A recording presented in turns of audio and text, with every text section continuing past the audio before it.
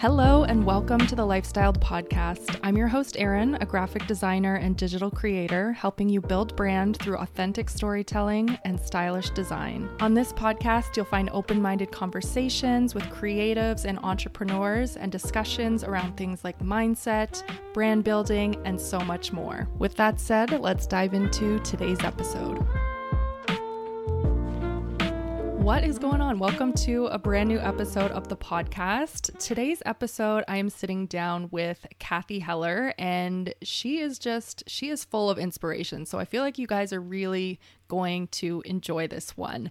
She is the host of the popular podcast called The Cathy Heller Show, which was formerly Don't Keep Your Day Job. And I actually stumbled upon Cathy back in 2019. I read her book, which is called Don't Keep Your Day Job, and it really sparked some inspiration and some motivation within me as well, because it's full of stories of people just following their creative passions and being able to turn, their ideas into businesses. And I just find all of that very inspiring. I'm someone who loves hearing other people's stories, so it was very much up my alley. And if that's the kind of thing you enjoy listening to or reading about, I know you're going to love Cathy as well. So her podcast, The Cathy Heller Show, it has over 25 million downloads and it's been featured in Forbes, Entrepreneur Magazine, The Huffington Post, Inc., Business Insider, and several times by Apple as well. So each week, Cathy encourages thousands of listeners to find more purpose, to make an impact, and to build an abundant life by doing what they love. So all of the things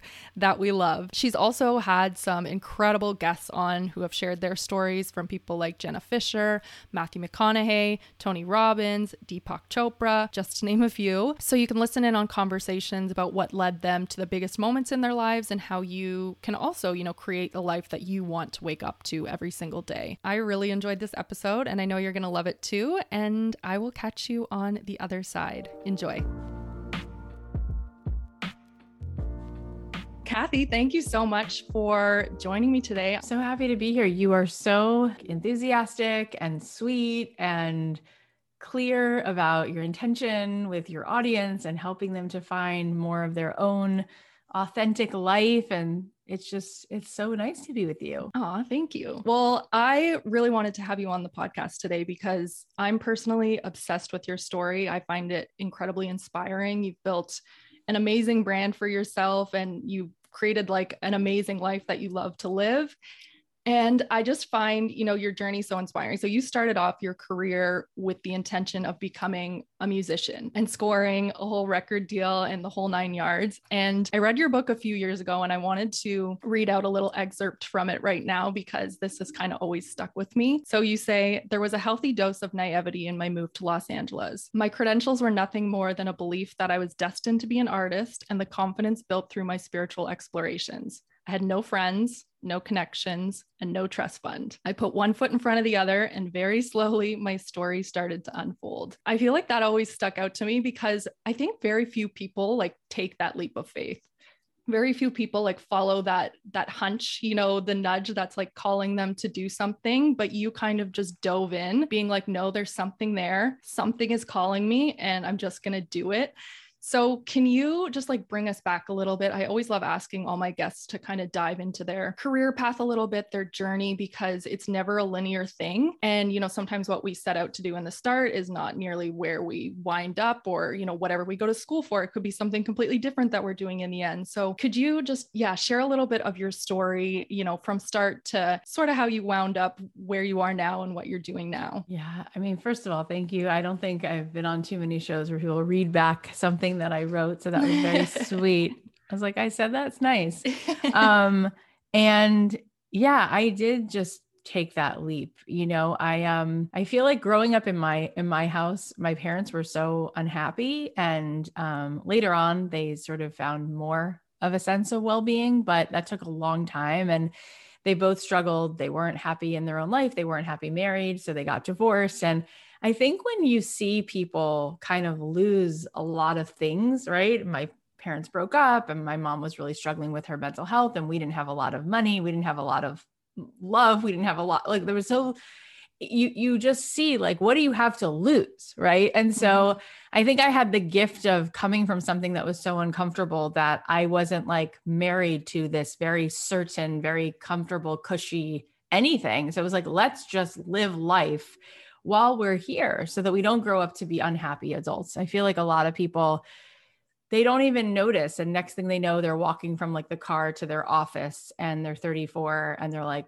wait, this is my life. I got good grades to go to a good college, to marry somebody, to just work at a job, get a 401k. And I don't feel alive, really. I don't feel happy. And I heard once my rabbi said to me that the opposite of depression, it wasn't happiness, it was meaning, it was purpose.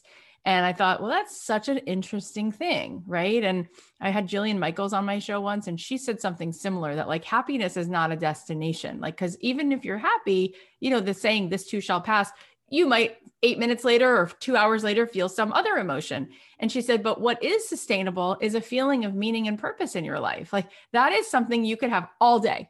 Even if you're in a moment where you're feeling sad or pain or grief, you could still feel meaning all day long. And so that is an incredible gift. I think that human beings are striving for progress and we're striving for a sense of contribution. So we want to be growing. We don't want to be stagnant. And we want to feel like our life force leaves an imprint, that our self, our gifts are something. And so I knew that that was not up for grabs. Like I would have to spend my life having meaning, having purpose, because my parents didn't have that. And it led to so much of their own self-destruction. So I went to LA to try to get a record deal. And at first I was writing pretty mediocre songs, and then my songs got better. And I had a day job because I didn't have any money or help, but I had a day job. And in my free time, I would just like wake up for that dream. So I was sort of excited. I had that naive feeling that it was like any second, any day now. And I do love that, because I think that we don't get in life what we want. We get what we are. We get what we expect. We get what we anticipate, right? They say, why are basketball players good at their game? They anticipate the move of the next person. Why is a driver a good driver? They're anticipating what that person in front of them or on the side of them might do. I think when we anticipate that this good is like right here and it's coming and it's already done, it's amazing how then we will sort of find the evidence of it and move toward it. And I really believe that we are all the director of our own movie. And we really are, because if you look at the way the mind works, and this is not just like a woo-woo thought, this is the truth. Your mind is constantly replaying and organizing your thoughts and feelings repetitively the same way every day. And then what you do, this is what people do, this is what psychologists would say, but this is true. You project your bias into the world. So yeah, some people have a bias about people of a certain religion, but people have a bias about everything. It's not just about these big issues, it's everything. So if you're in the world and your thoughts are constantly telling you, I'm not good enough, I don't deserve this, all the right men are taken, whatever your biases are, you project that like a movie onto the screen called The World. And then like I'm holding my iPhone right now, like my iPhone camera, does it have better vision than I do? Yes. This camera sees what is.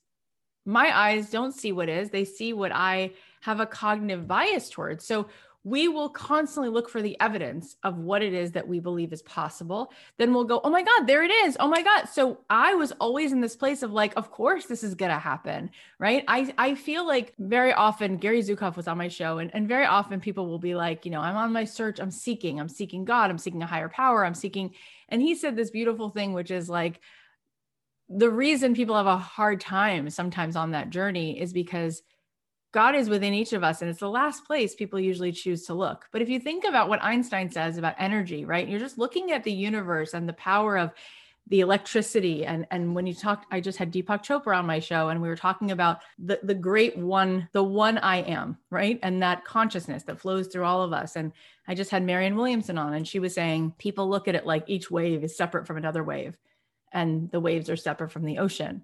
But that's ridiculous, right? Because we know that every wave is connected to every other wave, and every wave is part of the ocean and powered by the ocean. And that's the way the ecosystem is of nature, right? Like my family and I just took a boat ride in the May River, and the captain on the boat, it was just us and him. And he was giving us this beautiful tour. And he said to my kids, look at the oysters, notice what they do. They like spit, right? They make these little like constant spitting, things happening. And he said to my daughters, do you know why they do that? He said, they're actually filtering the water. And so oysters are like the earth's natural water filtration system. Now, I have never spent more than 1 second in my life thinking about oysters. Like, it's just not part of, right? Yeah. But he explained that, like, in areas in the world where there are a lot of oyster farming, a lot of oyster farms happening, we have something called red tide, and it's killing the sea life, because then the water's not filtered, and then that actually kills the land life. So the oysters are connected to you and me, right? Like, we need everything. And worms, like, they aerate the soil. So if it wasn't for worms, you and I would stop being able to eat the produce that comes out of the ground, and then we would die. Like, the point being, every human being is connected to every other human being. There's no way to say that you're not affecting everyone in your family, everyone on your block, in your community. Of course you are. Absolutely. Same with the ecosystem of the whole world. And everyone is needed to thrive. And so I've always kind of had this spiritual understanding since I'm about 20 years old, because I studied comparative world religion, and then I went to Jerusalem and I studied Kabbalah and mysticism. And then I spent 2 years at the UCLA Mindful Awareness Center, and I studied mindfulness and secular mindfulness practice, where all these rivers kept leading the same ocean. So that was extremely helpful, because I was coming from this place of projecting onto the screen, that which was my greatest desire. And I wound up getting a record deal, and I got signed to Interscope, and then I got dropped from Interscope, and then I got signed to Atlantic, and I got dropped from Atlantic. And my friends were like, oh, that's just what happens. And then eventually you have to give up on your songwriting dreams. And then I got a day job, and I was like, oh, I guess I'll just make money then. Because if I can't do something that I love, I guess I'm supposed to just go get a quote unquote real job and make money. So I was working in the real estate world, and I started making a ton of money for 25, 26 years old. I was making like $160,000. I bought my cute little CLK Mercedes convertible. I got the couch from Anthropology. I got the sushi rolls. And about a year and a half in, I was like, wait. I didn't come to LA to make money. Let's rewind. I came for that feeling of purpose and meaning and contribution. This isn't my unique talent. This isn't my unique gift. Songwriting felt a lot closer to what was my unique talent. So I'm going to quit my job, and I'm going to pursue meaning. And so I started to look for evidence that maybe there was another possibility. And Tony Robbins, who I can't believe I just had on my show last week, he said, I was listening to his tapes in my car at the time, or his CD. And he said, if you want a new answer, you have to ask a different question. And so I asked a question. I wrote it at the top of a legal pad, a yellow legal pad. And I wrote, is there any other way for me to do music? I had never asked that question. It was always Beyonce or bust, get a record deal or nothing. And so I started to research that, and I started to type it into Google, how else do songwriters make a living? And I saw that songwriters were licensing music to shows like Grey's Anatomy and Dawson's Creek and One Tree Hill, which were on at the time. And I was like, I never thought of I never even heard those words before, licensing music. Just like when I started a podcast, I had never heard really myself even consider a podcast, right? I hadn't considered it. So I was like, wait a minute, what if I considered that? And so I set out to say, how would I write music for TV shows and movies and ads? And I was like, well, what's stopping me from picking up the phone? And I think a lot of people get stuck around well, I don't have the resource. I don't have an agent. I don't have, so find the name of the person and reach out. And it's yeah, is it scary to do that? Yeah. But then you go back to, what is it really that you need in a conversation? Is it about talking a lot and impressing someone? Or is it just being interested and curious and offering I'm just curious. I see that you work as a music supervisor at Lionsgate or Paramount or Netflix or Deutsche Advertising. What projects are you guys working on? And, by the way, that's so cool that you work there. Do you like it? And how long have you lived in Chicago? And what's the best pizza? And I would just connect with people. And they would say, you know what, Kathy, we are working on a project. We need a song about sisters. We need a song about home. And I started writing those songs, and I started to get featured in these full page stories, and Variety magazine did a full page story with a picture of me, and Billboard magazine, same thing. And I was like, oh my God, I'm going to get a record deal. I can feel it because I'm full page, me on the newsstand, talking about how I'm writing music for all these shows and TV and movies. And sure enough, that's not what happened. What happened was other artists started to email me. Other artists started to show up at my shows and ask me the same question. How did you do that? How did you do that? How are you making $400,000 this year? How is your song on every show? How are you doing that? And I was like, I don't I don't know why they keep asking me this. Like what? And then I kind of had blinders on to helping those people because it didn't seem like it was like part of my world. I had my 2 kids at this point, and my husband's best friend saw another article about me in the LA Weekly. He was like eating his lunch and reading the LA Weekly.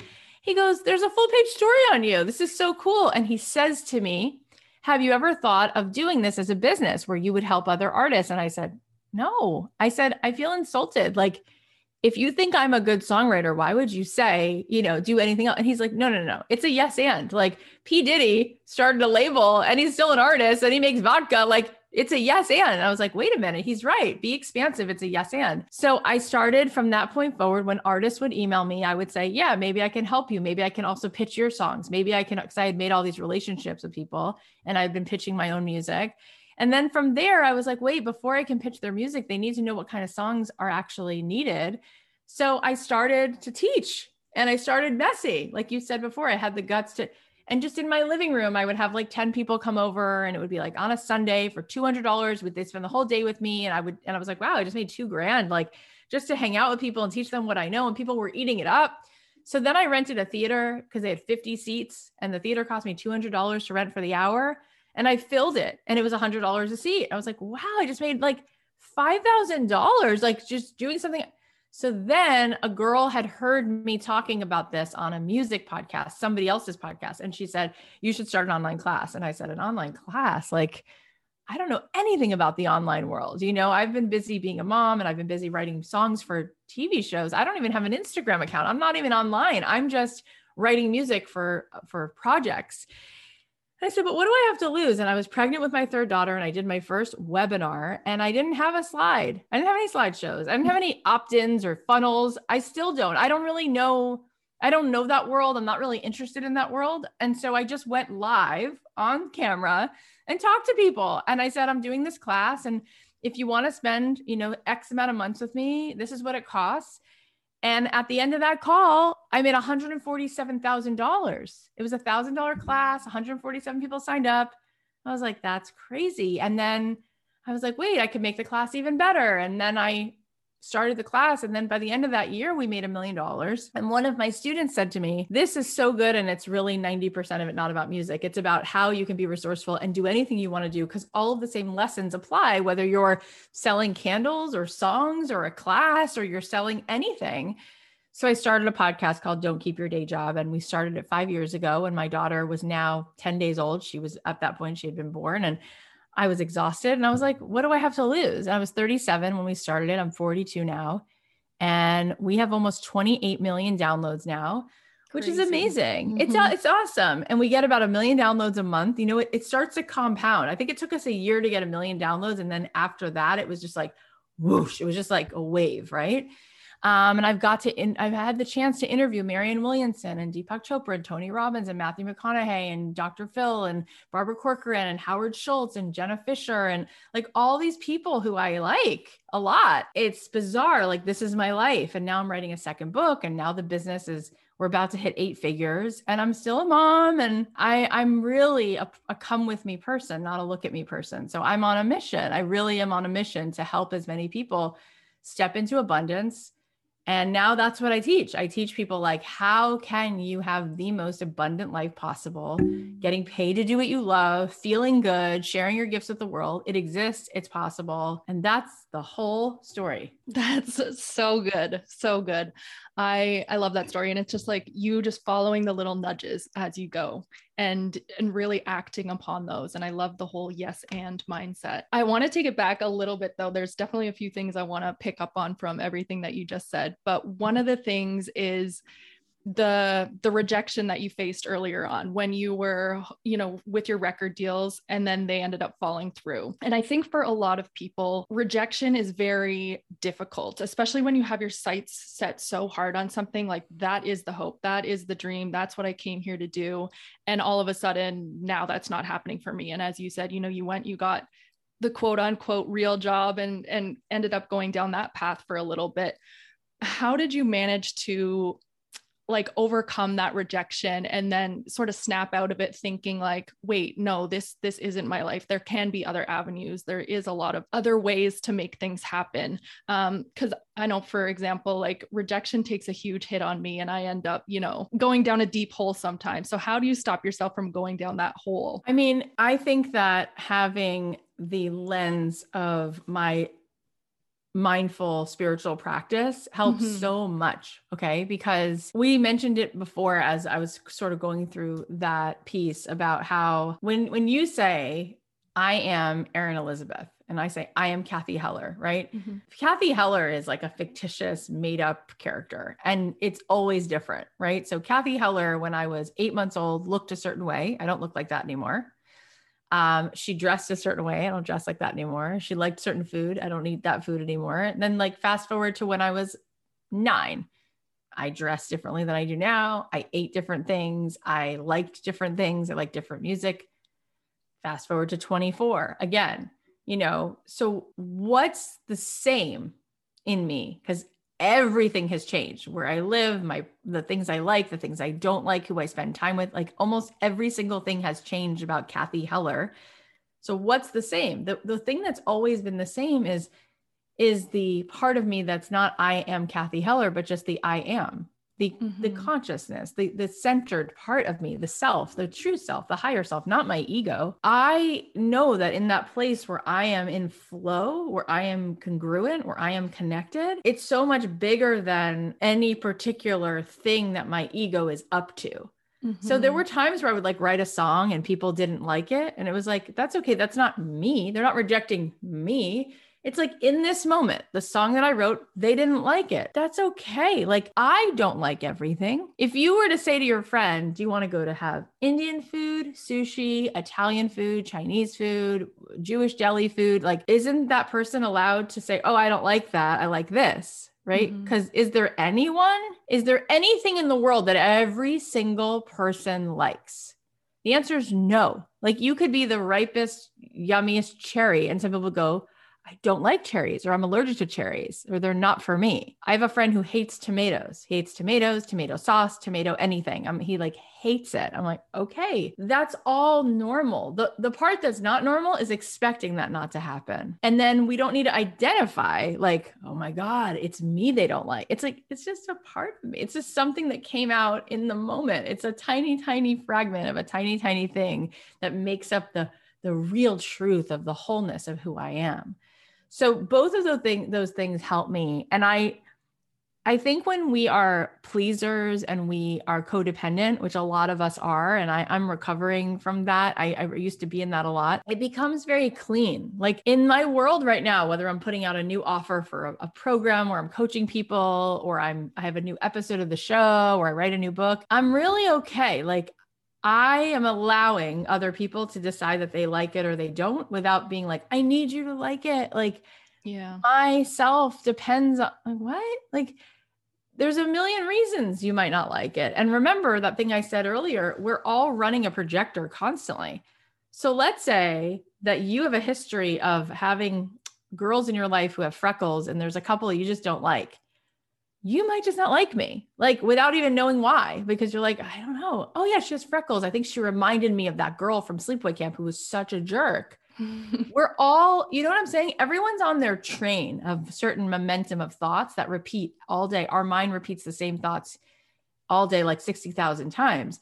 So far be it from me to then expect that somehow all those trains that left the station years ago are all going to stop at my train station. Like, no, some of them are like, I don't want to get off here. Like, I'm not into it. That's okay. That's not about me.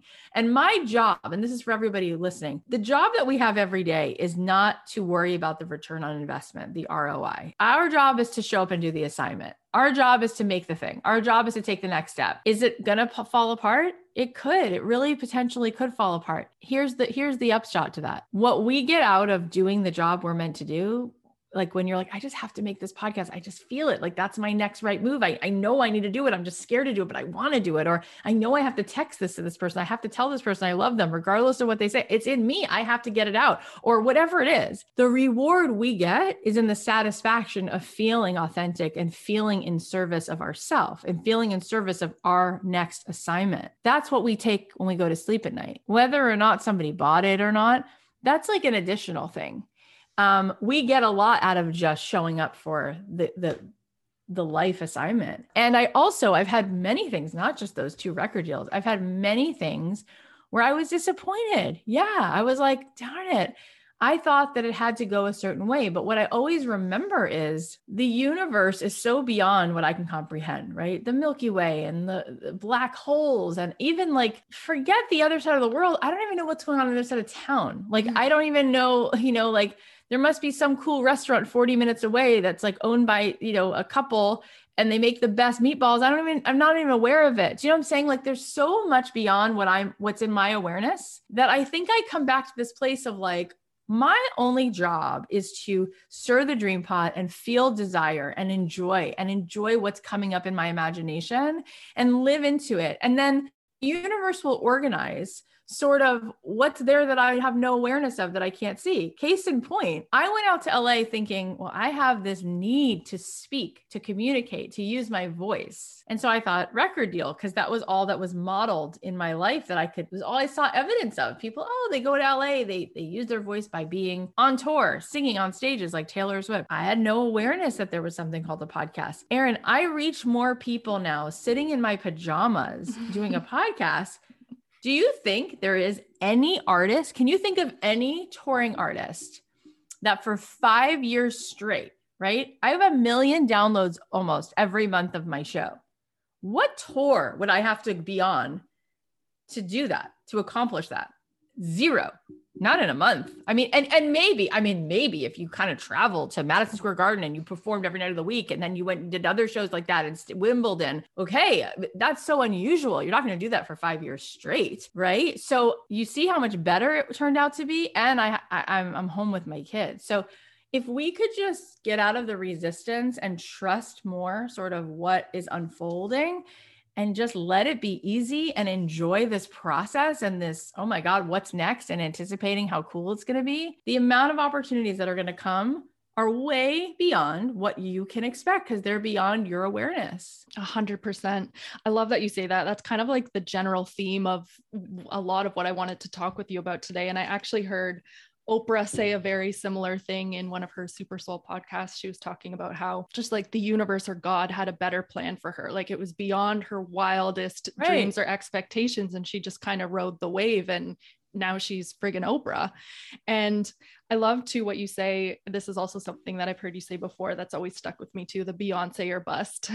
And I think a lot of us are very much in that. It's like, okay, if I'm not Beyonce, then who am I? I'm a nobody. I have to just, settle in my life and do nothing with it kind of thing. But there are 100 million avenues between nothing and Beyonce. And it's the fact that I think we all feel like we need to control what's happening. I know I'm like the guiltiest of this ever. Like I know what I want to do, where I want to be. And I have like a very clear vision in my mind of exactly how that's going to play out. But very rarely does it ever play out like that. And I think when a lot of us are too attached to that vision, or, attached to the outcome, like you wanting to sell out stadiums and, be a musician and go down that route, it's when you're too attached to that, like you could easily have given up if you didn't get the record deal and just been like, well, it's not meant for me. But then you created an entire different life beyond your wildest dreams that you never would have expected.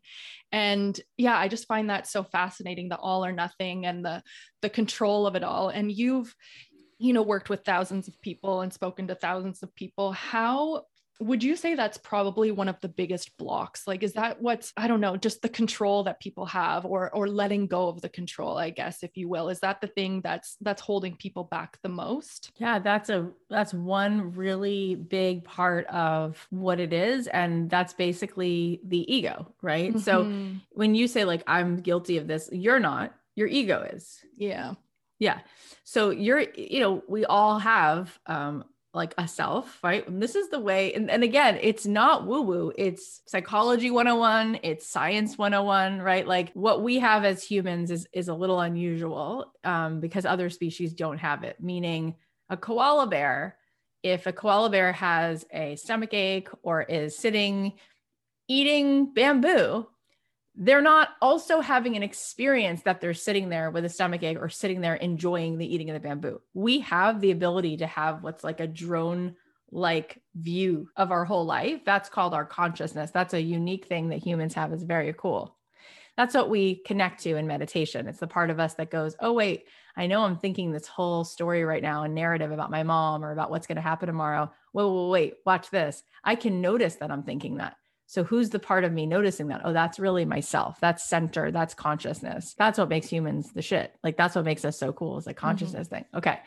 So we all have consciousness and then we have an ego. The ego is designed to protect us. And so it loves control because when people are in a state of feeling that they have to protect, they're afraid and they go into trying to control. So if you actually know anybody who can be scary sometimes, what is typically behind that is fear. And from fear, they want to control. So if we can just notice it, we can surrender it. And yes, indeed, the path of being actually connected to the source of all consciousness, to God, to the universe, to energy, whatever you want to say is the word that is what's beating our hearts right now. We're not, right? Whatever that energetic life force is. Einstein said it can't be created or destroyed. There's just this one energy that he can't split it, whatever you want to call that. And Einstein did say like, it's like this universal thing. He thinks it is called God. He could see that, right? He said, actually, the more he studied science, the more he was clear that there was something, there was a force because there was a beginning to time. We all used to think that time always existed, but it didn't. There was a beginning. So something created it, which is insane. And the universe expanded and it's still expanding. It used to be the size of the pupil of our eyes, right? So that's what it says in the Big Bang. That's also written about in many spiritual traditions, including the Kabbalah from thousands of years before there were even telescopes. So there's something there, okay? Whatever that something is, when we connect to that, the only way that we can allow it to dance through us is to surrender the control. And the reward is you wind up going, your ego goes, ooh, this is scary. I've never done a podcast. How's this going to go? Oh, what if it falls apart? Oh, what if I'm not good at it? Your ego's like having a field day. And you can just come back to center and go, this is supposed to feel this way. This is where I'm actually going out of control in a good way. And I'm allowing for something creative. And now what do they find in the research? The most creative ideas that have ever come into this world came in a moment of spontaneity. Well, spontaneity is the opposite of control.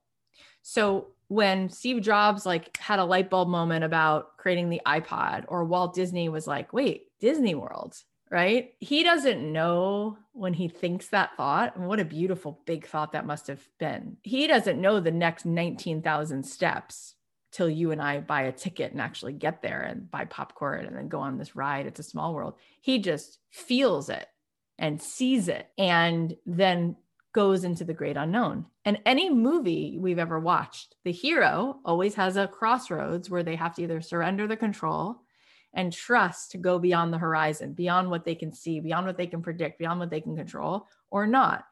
And it's often that we're rooting for the person to go beyond the horizon. Like, okay, you might get your heart broken. Go tell her you love her. Yeah, it's uncertain what will happen, but you need to do it. Or yeah, you're scared to get up on stage, or, go ahead and write that thing or publish that memo or whatever it is.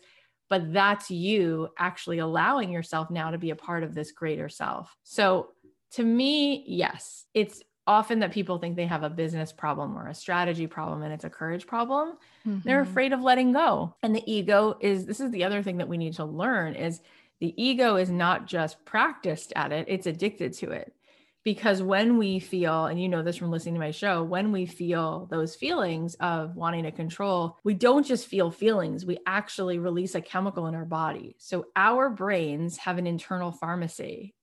And all day long, depending on what we're thinking, we're either giving ourselves like an internal IV drip of oxytocin or cortisol. And most of the time, when they've done the studies, they find that most people all day long are drinking cortisol for breakfast, lunch, and dinner. And what does it do? It creates inflammation in the body. The cells develop receptor sites so that they need it more, which makes you go back into that lower state, which makes you think those sad thoughts again, and creates disease in the body. So we're killing ourselves with trying to control and save ourselves and protect ourselves. It doesn't work. It's the opposite. When we let go, when we trust, when we get excited, when we're like, ooh, what could be, right? We give ourselves this opposite hormone, or chemical, which is called oxytocin. And it makes us happy. It makes us really happy. And if you think back to the moments in your life where you were the happiest, they were the moments where you let go of control. The moment where you let somebody love you. You can't really control that. That's actually the opposite of control, is letting them in. Or the moment when you gave that talk and you were scared the whole night before, but then there was a moment where you didn't even read what was on the paper. You said something else. And that was the moment everybody got it. Those are the best moments, the unscripted moments. So that is why I started now. I used to teach people how to go from like an idea to income in 12 weeks and build a business. And I realized that my work in the world has to be around this piece I was just talking about. And so I created a program called Abundant Ever After. We meditate on every session. And I felt like, no amount of action can compensate for people being aware, first of all, and second of all, comfortable dropping into what it feels like to be connected to like true self in the moment, and to learn how to memorize that feeling and to get comfortable there. Because when you're living in a place of ego and fear and scarcity and worry all the time, it's very hard to even have the awareness of what's your next right move, because you're just so stymied by it. It's like you get stuck in it and then you can't even feel or think anything outside of this little prison called the ego. Mm-hmm. I've heard that before too, actually. And it's like that the mind, like whatever you think the most is where your mind finds its comfort. So if you're someone who's anxious all the time, you feel comfort in being anxious because it's almost you get like addicted to it. Yeah, you get addicted. So literally addicted. It's more addictive than nicotine, cortisol. Exactly. So like on a literal level, people are like, this is so woo-woo. I'm like, it's actually biology. Yeah, exactly.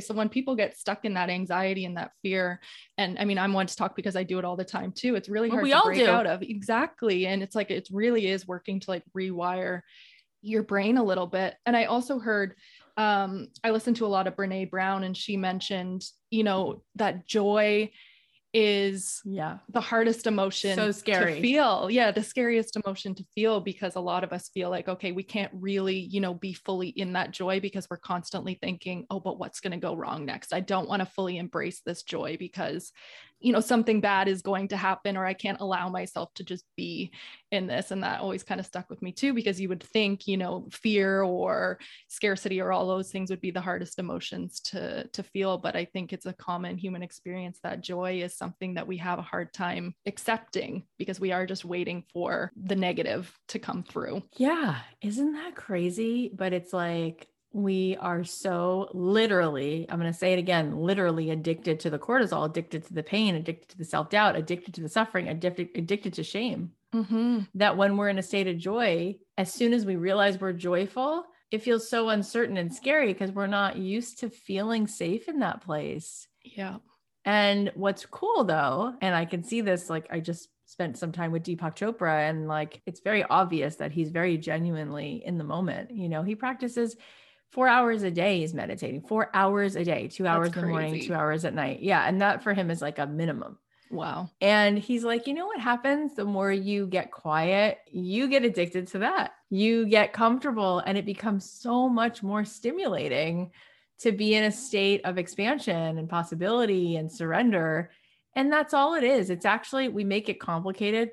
It's simple. We get better at whatever we practice. And so most of the time people are just practicing the thought and the feeling of these, like, I can't do this and I'm not enough. And so you just look for more evidence of it, which then, gets you more of the same. So I say to people, current thought equals current reality. What you think, how you feel determines what you do, determines your life. Mm-hmm. So if future thought future feeling, future action would create a different future. So then you say to people, so what thoughts do you have right now that they don't belong in the future? Because if you keep thinking them, you're just going to get more of the same. And that's what gets really cool, is we can change that. Yeah, 100%. And it's hard in today's day and age too, that we're constantly overwhelmed. Just thinking of Deepak Chopra, like taking 4 hours a day. But recently I took a little bit of a social media hiatus where I, cut out Instagram for a little bit. It was incredible. I didn't realize, how much a lot of that stuff just completely consumes you. Of course it does. It's all around us all the time. Exactly. So it's like, we really need to be mindful of the environments that we're putting ourselves into. If you're spending 4 hours a day on TikTok, like that's not a good place for your mind to be constantly seeing what everybody else is doing. And you never get those moments of peace and calm to step back and know what you want and follow those nudges in your life. Yes. But I will also say that there's 4.5 billion people on social media now. And in some ways, I feel like I heard Jay Shetty talking about when he was becoming a monk and he was on a train and he was like getting off at the stops to meditate on the train. And one of his like older, wiser mentors said to him, why do you keep getting off the train? He's like, oh, because it's so noisy in here. So I keep meditating at the stops. And like, he said, but do you think meditation is for you to just go off and find a peaceful place to meditate? Or is it to learn how to be with life as it is? And so we have to learn that we are not fragile. We have the resilience to sit in traffic and be with it. We have the resilience to hear something sad and be with it. And so instead of just saying like, oh, I either get off of social media or I'm on social media, it's like, that's kind of like saying like, it's the world. Like I'm either off the world or I'm on the world. So with me, I am on my social media, right? And I like curate the feed that feels really, really good. So I follow a lot of travel accounts. Like I watch these like people, in Scotland, and I love looking at those castles, right? And I love looking at the people who film these birds and these bird houses, those like up close, gorgeous videos. I have a lot of that in my feed. And that makes me feel actually so alive and expansive. I love that comes up. And then, I'm also interested in like some of the like more, dramatic, yummy, silly things that happen in pop culture. And so like, I'll follow what's happening with Kim Kardashian and Kanye West. But I think it's like what meaning you make out of it. You know what I mean? Like, it's just like going out in public. Like I see things and I'm like, all right, my kids know there's going to be people smoking cigarettes. We don't do that, right? I wouldn't recommend that to them, but it's there. And I wouldn't shield them from it. I would just be like, see how that person smoking cigarettes? That's such a bad habit. Let me tell you why that like just sucks for your body, So I think that there's a way for us to, no matter what environment we're in, even, what's worse for me than social media is Thanksgiving dinner.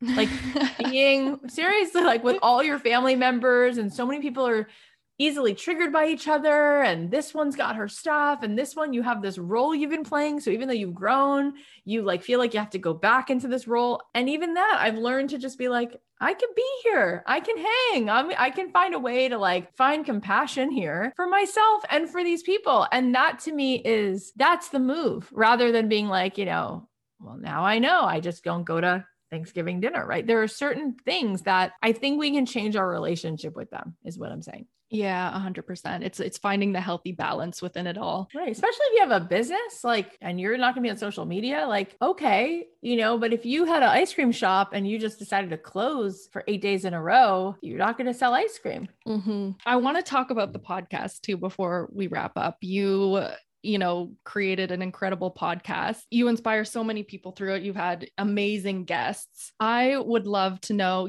what do you think is the main reason that people resonated so much with it, that people love to tune in every single week? And I mean, I do all the time. So sweet. Why do you feel like it hit home so hard? Well, first of all, there's a line in the Talmud that says words from the heart speak to the heart. And I think that's so true. I think when somebody is genuine, people just feel it. Like we know it's kind of like little kids and babies. Like if somebody comes in the house with like good energy, they just like that person, they just feel it. They don't need to know what they do for a living. They don't need to know how many social media followers they have. They just like them. So I am a people person. You know, some people are like, I'm a cat person. I'm a dog. I'm like, I love human beings. I really do. And I love loving people. It's fun to do it. It really is. It's kind of like everyone has a gift. And that's always been the thing that I like to do most. I really like to do that. So I think number one, people can feel that. And it's kind of like this, oh, this is so cool to be listening to a person who you can tell is genuine and very loving, because love is so rare. You know, that's number one. Number two, I think the conversation has both of the things that people want. I think that the podcast offers really big spiritual, philosophical, mind-blowing concepts. And I think we make it very practical. I think we wind up saying, okay, so even though this just blew your mind, you're going to start with that. And now here are the 4 simple steps that are going to allow you to do anything that you actually want to do. You're going to put something out there, test it, get feedback. Once you validate that concept, here's how you're going to scale it, whatever it is. Could be writing a screenplay, could be opening up an ice cream shop, like we said before, anything. And I think people go, okay, so I really can do this. I can find, you know, a much more fulfilling experience for myself, for my life. And I deserve to. Mm-hmm. Yeah, 100%. I think that's why I resonate with it so much. And just hearing like the diversity of guests that you have on too, and other people's journeys and stories. And I don't know, it always just sparks something inside you. Like, I can do that too. Like when it's shown to you, exactly. When you see other people living out your dream or doing something similar, and it just sparks that something inside you to be like, yep, I can do that too. So originally you had it as Don't Keep Your Day Job, and now you've rebranded to The Cathy Heller Show. So where can everybody find your podcast if they want to listen to more? Yeah. So wherever you listen to podcasts, Apple Podcasts, Spotify, we changed the name of the show, Erin, because when I started it, I was like, how do I get across that I want to talk about the thing you really want to do? And my husband, it was his idea. He's like, well, everyone always says to somebody, if they really want to be a potter or they really want to paint, they'll say, don't quit, don't quit your day job. Like, he's like, so why don't you say the opposite? Because it kind of gets across this idea that like, maybe you could go do your dream, your hobby, the thing you really love. So we named it Don't Keep Your Day Job. But after 5 years, I was like, gosh, this show is so much more than a conversation about whether or not I keep my job or quit my job or have a job. It's like, what's my life's work? How do I really want to feel? And I was scared. My ego, talk about certainty, protection. It was like, don't do it. So year after year, I wouldn't change it. And finally I was like, no, again, I'm missing out on the more exciting expansion because my ego's telling me that this certainty of having a name. And I was like, well, we already have so many downloads. What if people stop listening? Not only did we get even more downloads, but the guests that all of a sudden appeared were Deepak and Marianne Williamson and Tony Robbins and Gabby Burns. It was like, oh, as soon as I just changed the radio, I was in sync with a different harmony. And all of a sudden it was like, oh yeah, this really feels like me. So I just called it The Cathy Heller Show. And the truth is, thoughts become things. And I've always known that I personally wanted to be a vehicle, a conduit for other people to see their greatness, for other people to step forward. And I think that there was a part of me that wasn't claiming my own ability to do that. And by just calling it The Cathy Heller Show, it's like, it's really not just a podcast. It's like, this is my making my move, And so I think from here, we're probably going to wind up, it'll be a podcast, it'll be a TV show, it'll be live events, and I'll just do what I'm meant to do. And so it's exciting. There's always that next unwrapping of like your gift. And so I'm in it just like everybody else. And that's what's exciting and nerve-wracking and fun and everything else. Yeah, I love that. And even how, just changing the name, it's something you can fret over so much. I think a lot of people can relate to that too, which seems like, a big scary thing, but really it's like, just be true to yourself, do what you feel in your heart and go with it. And before we wrap up too, I'd love to know also what is next from you? What can we expect going forward? And, any exciting projects coming up? Yeah, I mean, I am doing more with the brand. So I'm going to be doing like more behind the scenes stuff of my life. And One of the things that I'm also really into is the luxurious, most amazing parts of life. Like, I don't think you have to choose between being a good person and having the most incredible 5-star life experience. And I want to talk more about that because there is so much abundance already available. I want people to enjoy it. Like, there's no good reason you're not, unless you really peel back the layers. You'll go, yeah, I guess the reason I wouldn't do that is because I believe I can't make that money again, or that money won't exist. It's like, there's your lack of abundance belief. So I'm really helping people change the way they relate to money and enjoying more of their life. So I'll be talking more about that. And so I have a program called Abundant Ever After. The door's already closed. We're already in week 3, which is great. But I'm doing a program called Made for Millions, which is it's 20 sessions live, 16 weeks of me with Martha Beck, Amy Purdy, Candace Nelson, Jenna Kutcher, doing live masterclasses on building your wealth and your impact. And so that starts on the 22nd of February. KathyHeller.com/millions is where there's information on that. And then I'll be doing a few VIP days, one-on-one, just because people have asked me, and I can't do that many of them, but I figured I'll do a few, and people are already signing up. And I taught a podcasting course a few months ago, and I'm amazed at the results our students have gotten. It's pretty darn awesome. It really is. So I might do a podcasting retreat where it's like a couple days. I teach everything soup to nuts. And then they also get like the entire 8-week podcasting program that I did that is now recorded. So they would get both. So I'm thinking about doing that as well.